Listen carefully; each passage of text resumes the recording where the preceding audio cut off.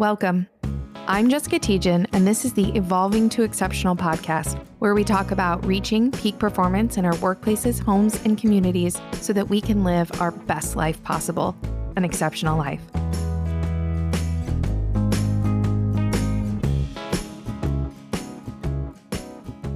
Welcome back to the Evolving to Exceptional podcast. Today, we have another guest with us, Ashley Keegan, who works for Electro Savings Credit Union. She is the vice president of people there and has done some just really cool things at her company that I'm really excited for her to share with you all and to talk about how they're combating some of the challenges that they've faced or that they're experiencing in their workplace. Ashley, I want to give you a chance to kind of introduce yourself. Tell us a little bit about your background, your experience, and why it is you do what you do. Thanks. Yes. Thank you for having me. I'm so excited to be here today. Yeah. So I am about a 17-year vet in the HR field. Went to college for HR and for business on the business side. And I was lucky enough and fortunate enough to get a job in HR right after college, which is kind of hard to do when you don't have any experience. And I typically was on the banking sector of HR. Throughout the years, I had held various HR positions at other companies, just making my way up the ranks, small companies to large companies. I had an opportunity to get back into the banking sector right after I finished my master's degree. And so I've been at the credit union for almost 13 years, serving in their capacity for running their HR functions, also their compliance and our branch network. But primarily my work is the people of the credit union. And I've been doing that for, like I said, 16, 17 years, and I really love it. How big is that is Electro Savings Credit Union? How big is that organization? We're considered a mid-sized credit union. We have a little under 60 employees. And you said you've worked at kind of different size HR functions before. Do you have one that you really like, or what are maybe some of the things that you like or don't like about bigger versus smaller? Well, the bigger have bigger teams, right? So you have dedicated recruiters, you have dedicated trainers, you have payroll and comp employees. So I like that. But I also enjoy the smaller because you really get that more generalist feel. You really get to dive in and learn everything about each one of those functions of HR. So although the bigger comes with its perks because you have more to spread the work out and those to focus on those areas where they're particularly skilled at, becoming a whole rounded HR professional, I think, is most important because you just never know what you're going to encounter on a day-to-day basis. Are you a team of one now at the Electro Savings Credit Union? Is it kind of all up to you when it comes to the people function? No, I'm a team of two. Luckily, I have a people services manager, we call her, which would be an HR manager, who runs the day-to-day operations. And she's been with us for several years and does a great job for us. I'm sure that makes a big difference in terms of your ability to focus on some of those bigger challenges or the bigger issues that come in terms of organizations and what you face. Maybe you could tell us a little bit about some of the biggest challenges that you've faced or the things that you've experienced maybe over the course of the last year or the last 12 months. What have you experienced or what have you seen as some of the bigger challenges your business has faced? Right. Well, the pandemic certainly brought, multiple different types of changes to our workforce, all one right after the other. So we had to adapt pretty quickly. And with that, just became changes in the way that people view their work and what's important to them. And what I've experienced the most is seeing burnout, motivation. We went for a year or two with that war on talent where it was a really competitive marketplace for us to retain employees too. So I think those are the top three is just the burnout that employees were going through because there was so much that was impacting them just outside of work versus inside of work as well, because we were just having to keep up with all the changes that the pandemic was bringing. But then also keeping them motivated and engaged during that time was difficult, especially when we were a company that was used to seeing each other face to face. And then overnight, over 50% of us, had to go home and start working remotely, which ultimately changed our entire workforce forever because the majority of us now still work from home, which is a good thing.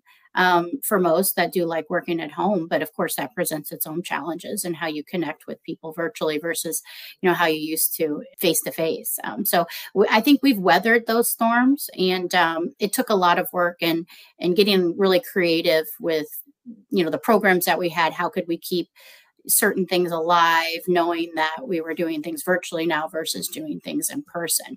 And we just really had to shift our focus and our thinking to be able to be successful in keeping the staff engaged and motivated. And I was really proud of the work that we've done to keep the staff going during this time. And it seems to have, like I said, the storm has seemed to weathered, but I really think we're out on the other end of it at this point.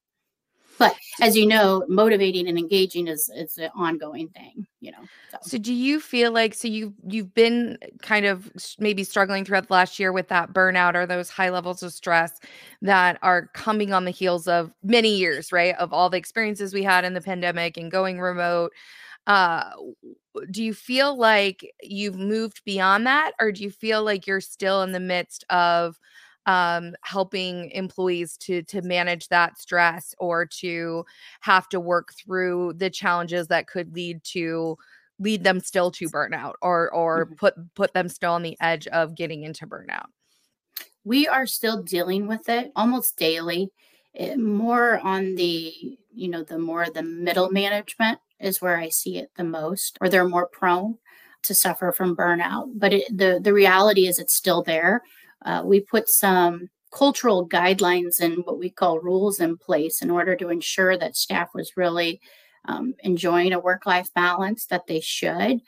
Because at one point I was just so many employees were telling me how burnt out they were. And I realized, they, even though you give them all the guidance and the advice that you can, they actually weren't going to take it. So I had to go and say, hey, what can we do to actually put some boundaries in place when it comes to hours that we work, when it comes to when we meet, how often we email and when. So we had to put those parameters into place.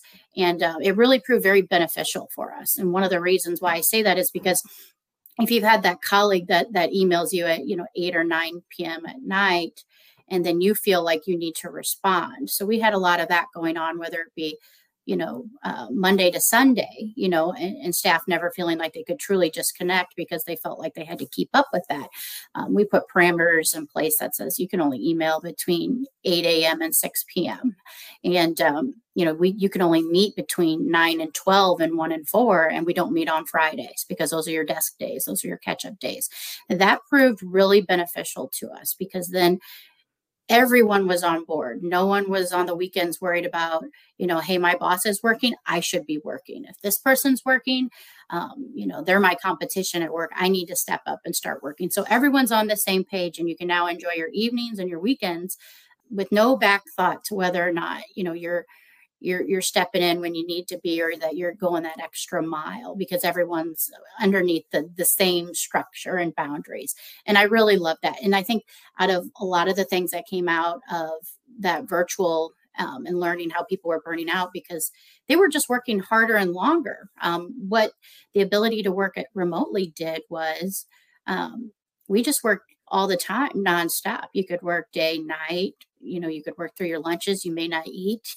Employees were just telling me all kinds of different stories about their work days, and I just thought, oh shoot, well, we need to take charge of this for them. And we have to lead by example from the executive team, So we were really excited about doing that, and it's worked really, really well for us. And I can tell you, the staff, they're very appreciative of that. I loved when you first told me about this. I just love what you put in place there to give people. There's multiple things you just talked about there that are so impactful. Like you talked Mhm. about them really fast, but I want to emphasize how huge those changes are for your culture and your people, because I think oftentimes organizations will underestimate the impact of those small systemic changes, that you can change your system or your structure in a way that can create massive change and have a really positive impact on your people. And so, I love the dedicated hours for meetings so that employees can have time to do that focused work, Mhm. can have their head down and not be disrupted and not have to stop in the middle to go to a meeting, but really know when meetings are going to occur and have a limited amount of time for those meetings. There were days in my past where I used to have meetings from the very beginning of the day to the very end of the day with zero breaks. And ultimately, we know from neuroscience and the research that's been done that that decreases productivity, decision making, effectiveness, and a host of other performance metrics. So, what you've done is really optimize that performance of your people and done it in a way that changes the choices that they have to make rather than expecting them to have to make the choice. I think that's where, I don't know if you agree, but a lot of organizations miss the mark is they tell Mhm. people don't email at night, or they tell people, don't have so many meetings during the day. But it's hard for people to change their behaviors with just willpower. It's much more Right. effective when like the entire culture or system changes. Mhm. Right, and that's what I saw. It's we all have to be in it together to do this. It just one department deciding that they maybe would put some boundaries in place wasn't going to work, because then you would still be getting emails from someone else. And we even went as far as to just educate on how to do meetings more effectively too. And we went from that hour long meeting to a 45 as a standard, because what was happening too is you were going from one meeting to the next. You had no time to take a break in between. And you were just burnt, like you said, meeting to meeting to meeting. So let's get what we need to get done in 45 minutes, so that you have 15 minutes to decompress, but get ready, prepared for your next meeting too. So there were, in addition to that, there were other little tweaks that we've had to make, and we continue to make them. Anytime that we see an issue, we call it out. We're very honest about it and say, okay, this isn't working. And I think that's one of the big things that I do in HR here at the credit union is I'm willing to try things. If they don't work, then we should unwind them. We should look at them and see how we can improve it and or change it or modify it. And we've had to do that a couple of times, but each time we've made an improvement that's really helped benefit somebody, especially with their work-life balance. I mean, you can't replace that for anyone. So tell me, I'm curious with the 45-minute meetings, did you find that they were still as effective? You were still able to accomplish as much, that you were just taking up more time before, or what, how did you adjust to, I guess, that change? Yes, they're still effective. I mean, we talk to them about simpler things that could be done, like making sure you have an agenda and sticking to your agenda, and having someone lead the meeting, so that you're staying on track, you're staying on task, and someone paying attention to that kind of that 15-minute warning. This meeting is going to conclude soon. I think we just needed a little bit more structure into what we were doing. We were having really, really great meetings, because a few years ago, we were an organization that never met, and which was really interesting, because we needed to meet, but we only met. A couple of departments only met maybe once a month, and the second the staff was, it was amazing to watch this, because the second the staff was given that autonomy to meet, my calendar just started filling up with meetings after meetings after meetings. But it was great to see people wanting to collaborate, because they saw how important it was, and how the company was lacking by not collaborating, by just emailing or having conversations in passing. So once we started those meetings, we were new to it, right? So they needed some education on how you hold an effective meeting too. So we really dug in and said, okay, what does an effective meeting look like? How long are they? What can you get done in this period of time? So we've had to make those tweaks and take those opportunities to educate along the way.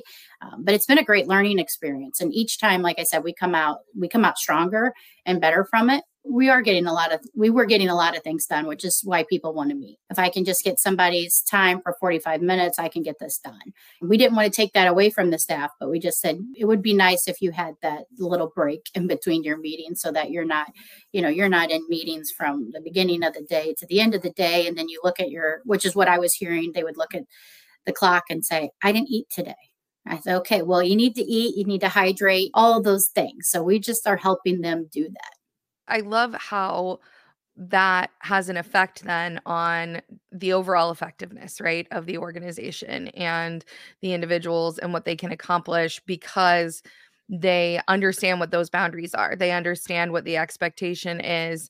And so there's not a consequence to it. There's not a consequence to, especially with the emailing, to not responding at night to an email that comes. And by limiting that emailing, and I think there's a lot of credit there to your executive team that you talked about setting that standard. My husband just went to work for a new company, and for years, our past culture was, lots of, you respond all the time, 24/7 kind of thing.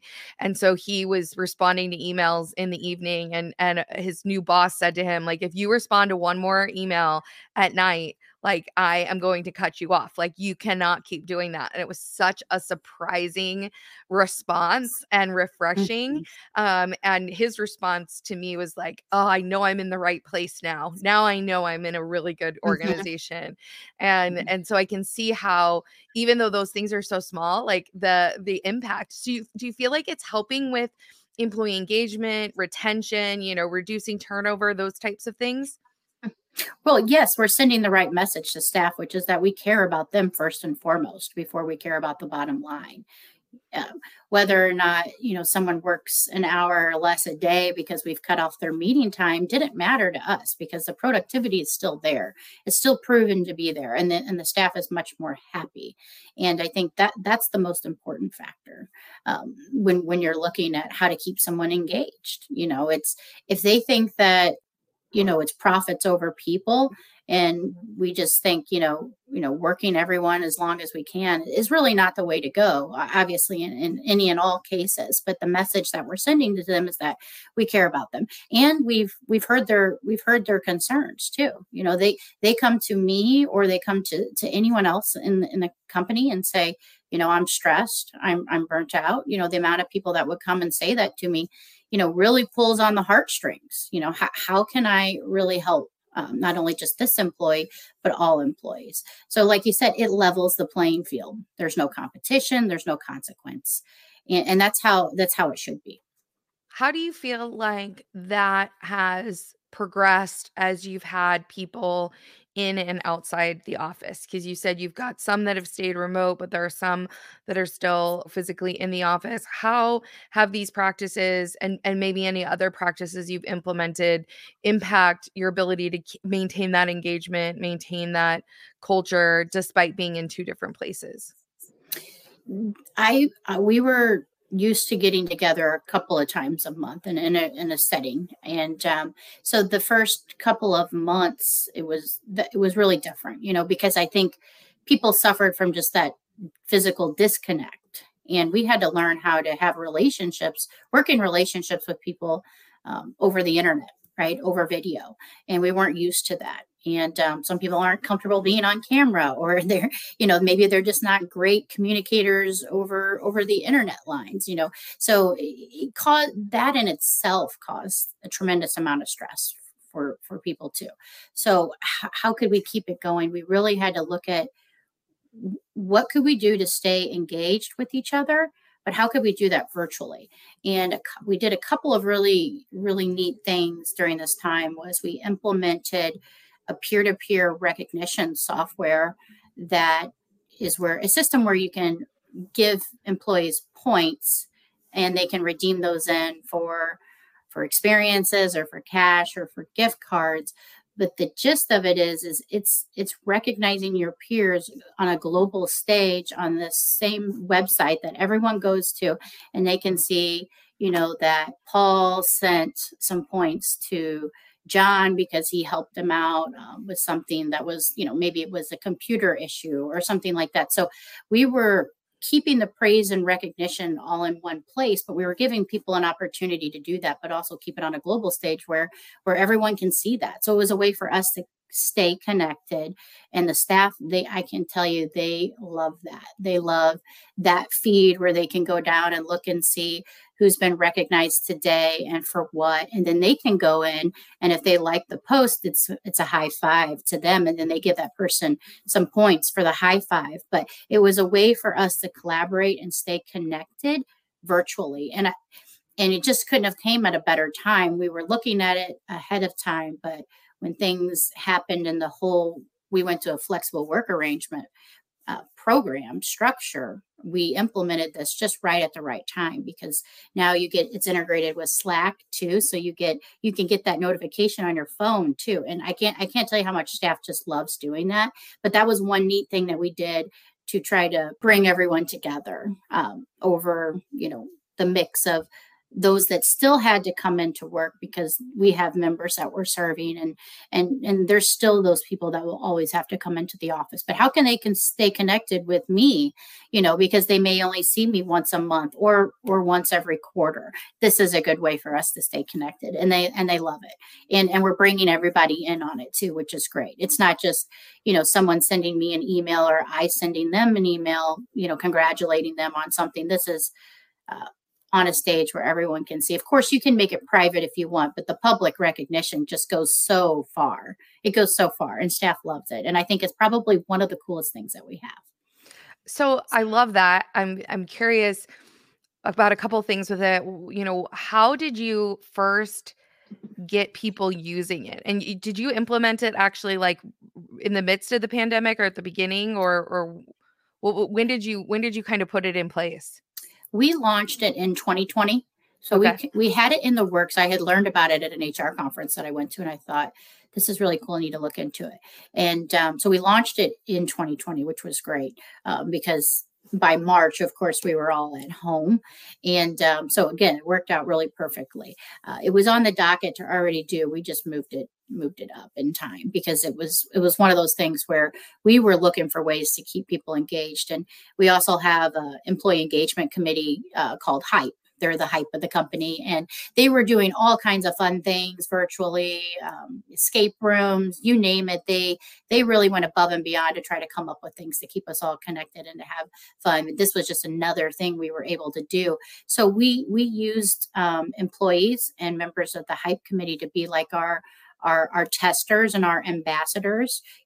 Hey, could you go out and send some recognition to get people using it, get them comfortable with it? So we had to get some buy-in of some employees first to kind of be the models in using it, and that really the helped first us. ones to go with it, right? Yeah, exactly. Mm-hmm.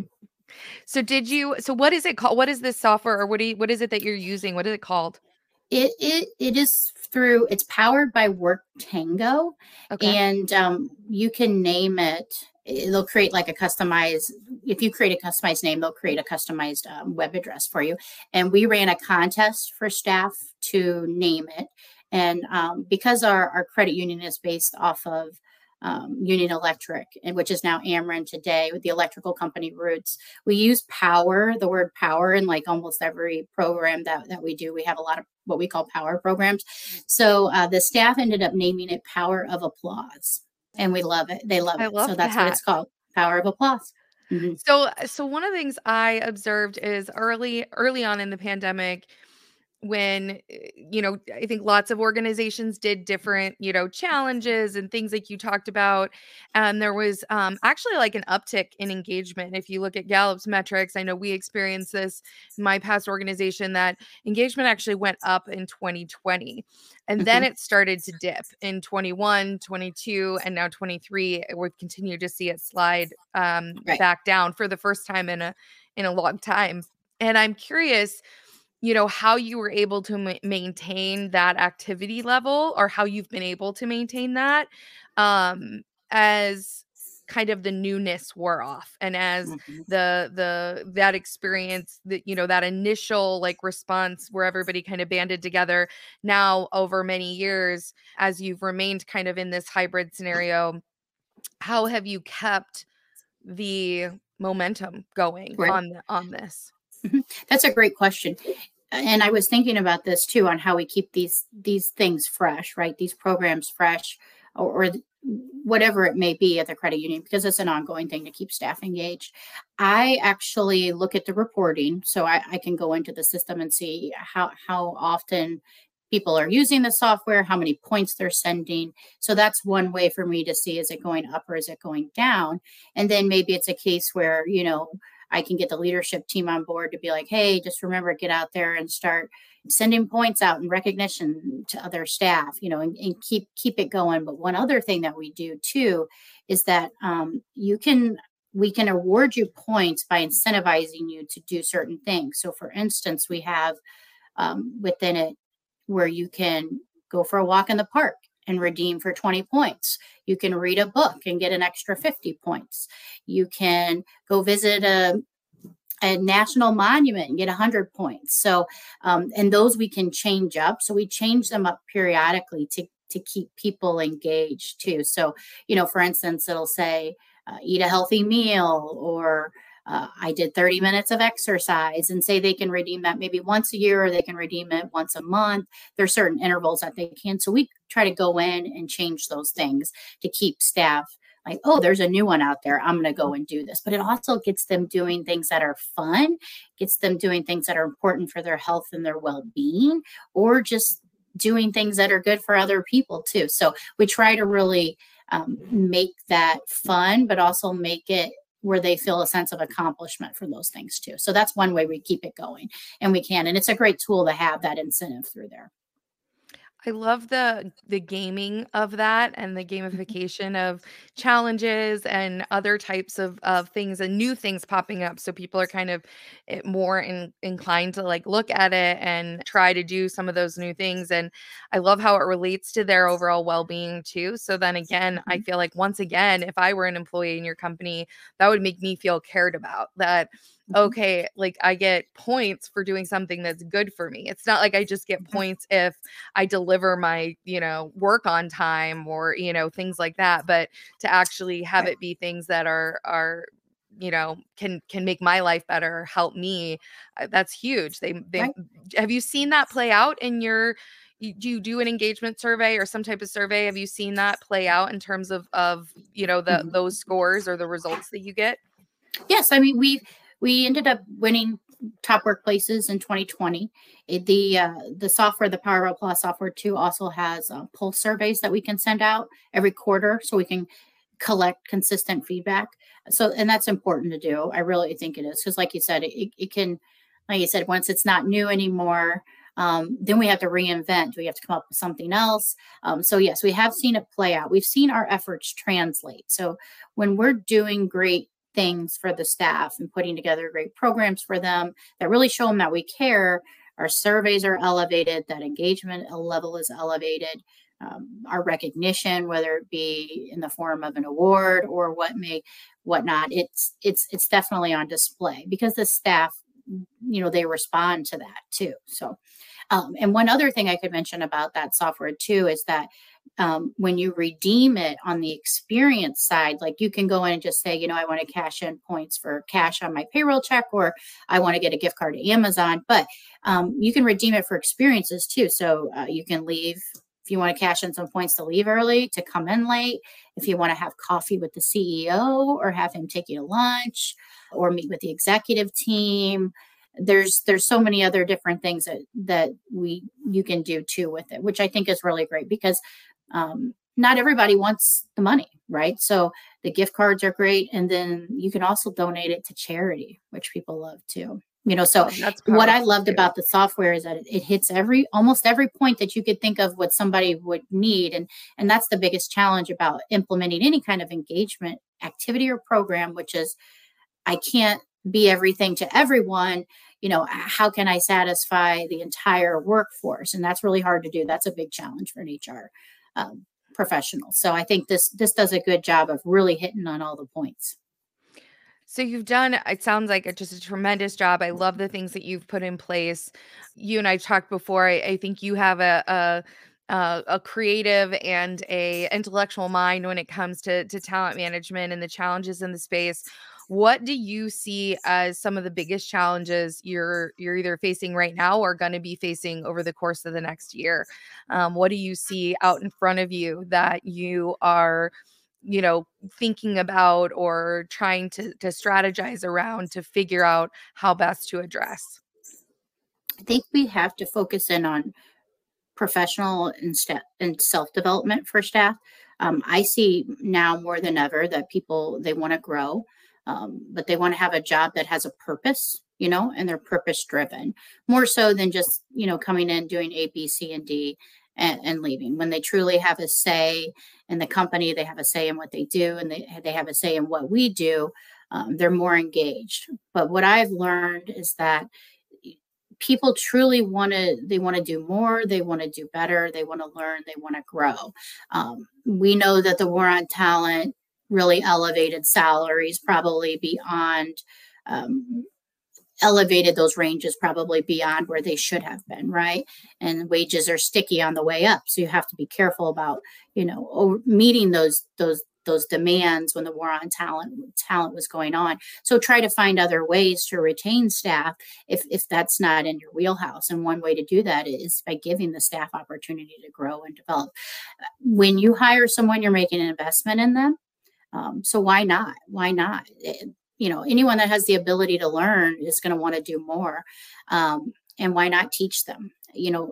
A lot of companies look at the boomers, and succession planning is really going to be something that's a reality for a lot of companies. Are we prepared for that knowledge to walk out the door when they retire? And I can tell you a lot of companies probably aren't prepared for it in the way that they think they would be, because that skill goes with the person. If we're not teaching, and mentoring someone else along the way, which is why I love our mentoring program and the efforts that we do, to develop focused plans on employees, and really, trying to see the best in everyone. We meet quarterly, and we go over the talent of the organization, and we talk about how we can grow each and every individual in the organization.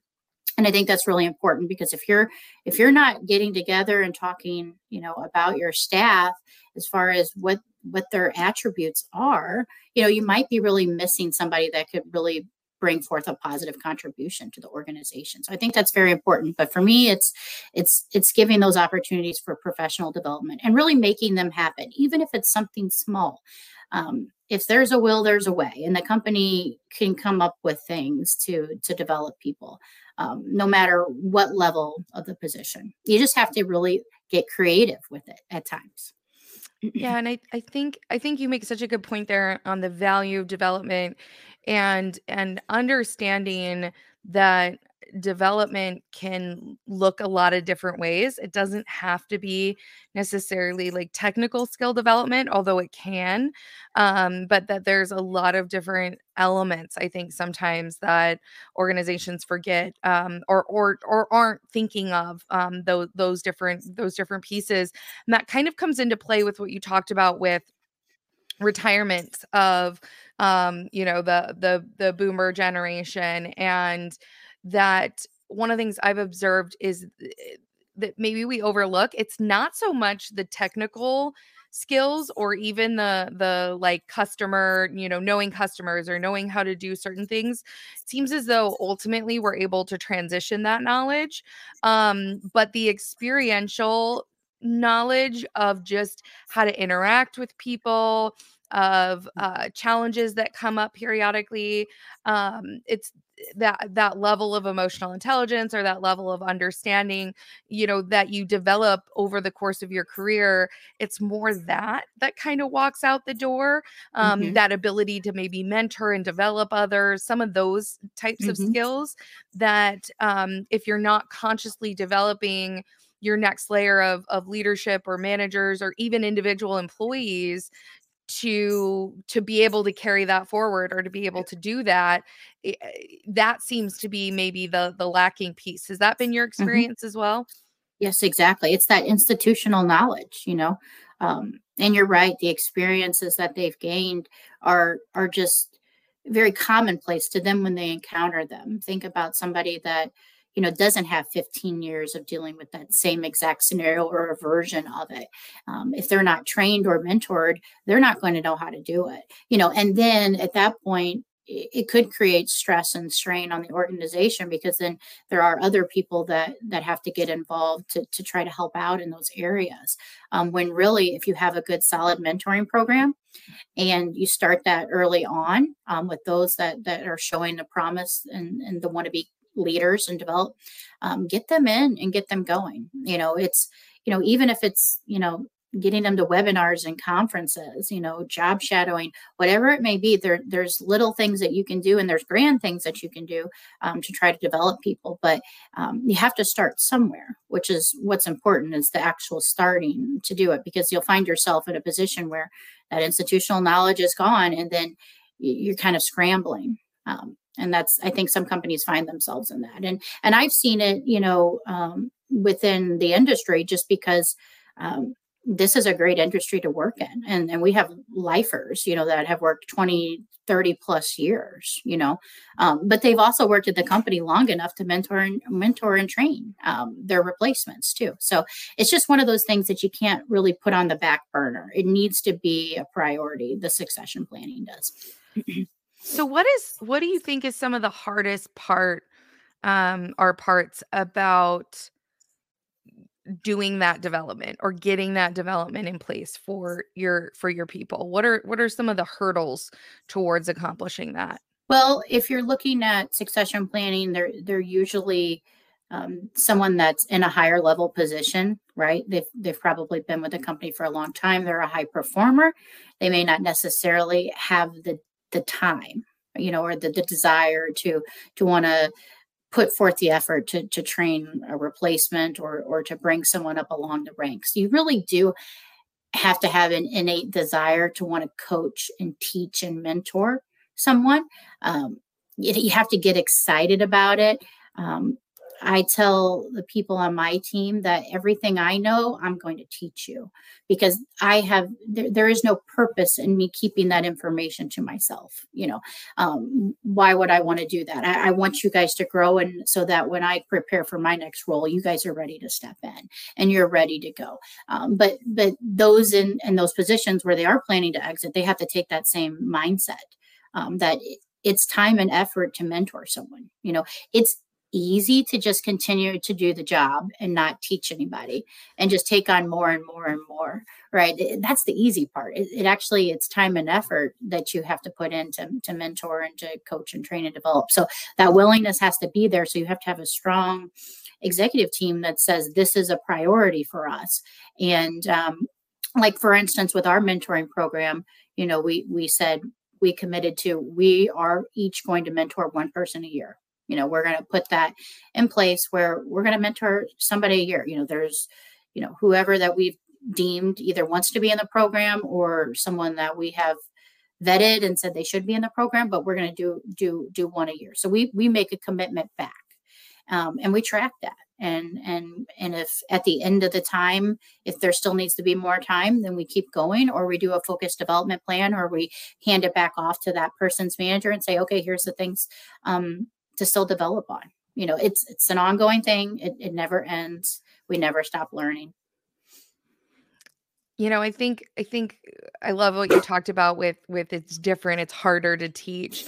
One of my favorite sayings is you don't really know it until you've had to teach someone else how to do it. That is really when you institutionalize that knowledge and you can really impart it to another.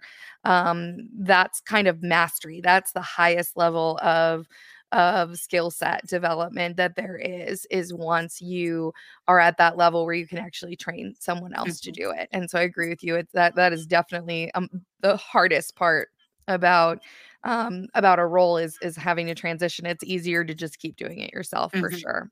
Right. Well, I love everything that you've shared with us here, Ashley. It's so powerful. All the work that you guys are doing, all the progress that you've made, and it really sounds like, even though you're talking about those challenges moving forward, you've got that leadership buy-in and that plan in place that will help you to be successful in spite of those challenges or those hurdles that get in the way. As we wrap up today, are there any final thoughts that you have that you want to share with the audience, or any final words of wisdom you want to share? Yeah, I think from an HR perspective, and for HR professionals out there, don't be afraid to get creative and to challenge norms in HR, and to really step out of that comfort zone. If there is a certain way that we've operated and functioned over the years, and there's a reason for that. But the reward that comes with stepping out and getting creative and really putting those people first, is just what it can do and the way it can transform your company is so important. And be culture driven. Make sure you have a really defined culture and that everyone in the company is buying into that. And when you're looking to do things, whether it's a business decision or even a program that you're developing, look at it through the lens of the culture. And if it doesn't suit your culture, really question whether or not you should be doing it or not. Because essentially, your culture drives everything, and you're nothing without a great culture in place. And the staff, they want to know that they're cared about and that their best interest, that the company has their best interest at heart and at mind. And just don't be afraid to just step out and do things that are different. Don't be afraid to shine in that way. And I think you'll see that it pays you back, because your staff they're going to be loyal to you. They're going to stick around, and your productivity is going to go up, and your morale is going to go up, and the awards that you're going to win are going to be there, and they're really going to appreciate everything that you do to show them that you care. Those are fantastic words of wisdom, Ashley. Thank you so much for coming on today. I think all HR professionals out there should learn from you and learn from the forward thinking and that willingness to, like you said, be creative, to think outside the box, to try things that are not necessarily the way things have always been done.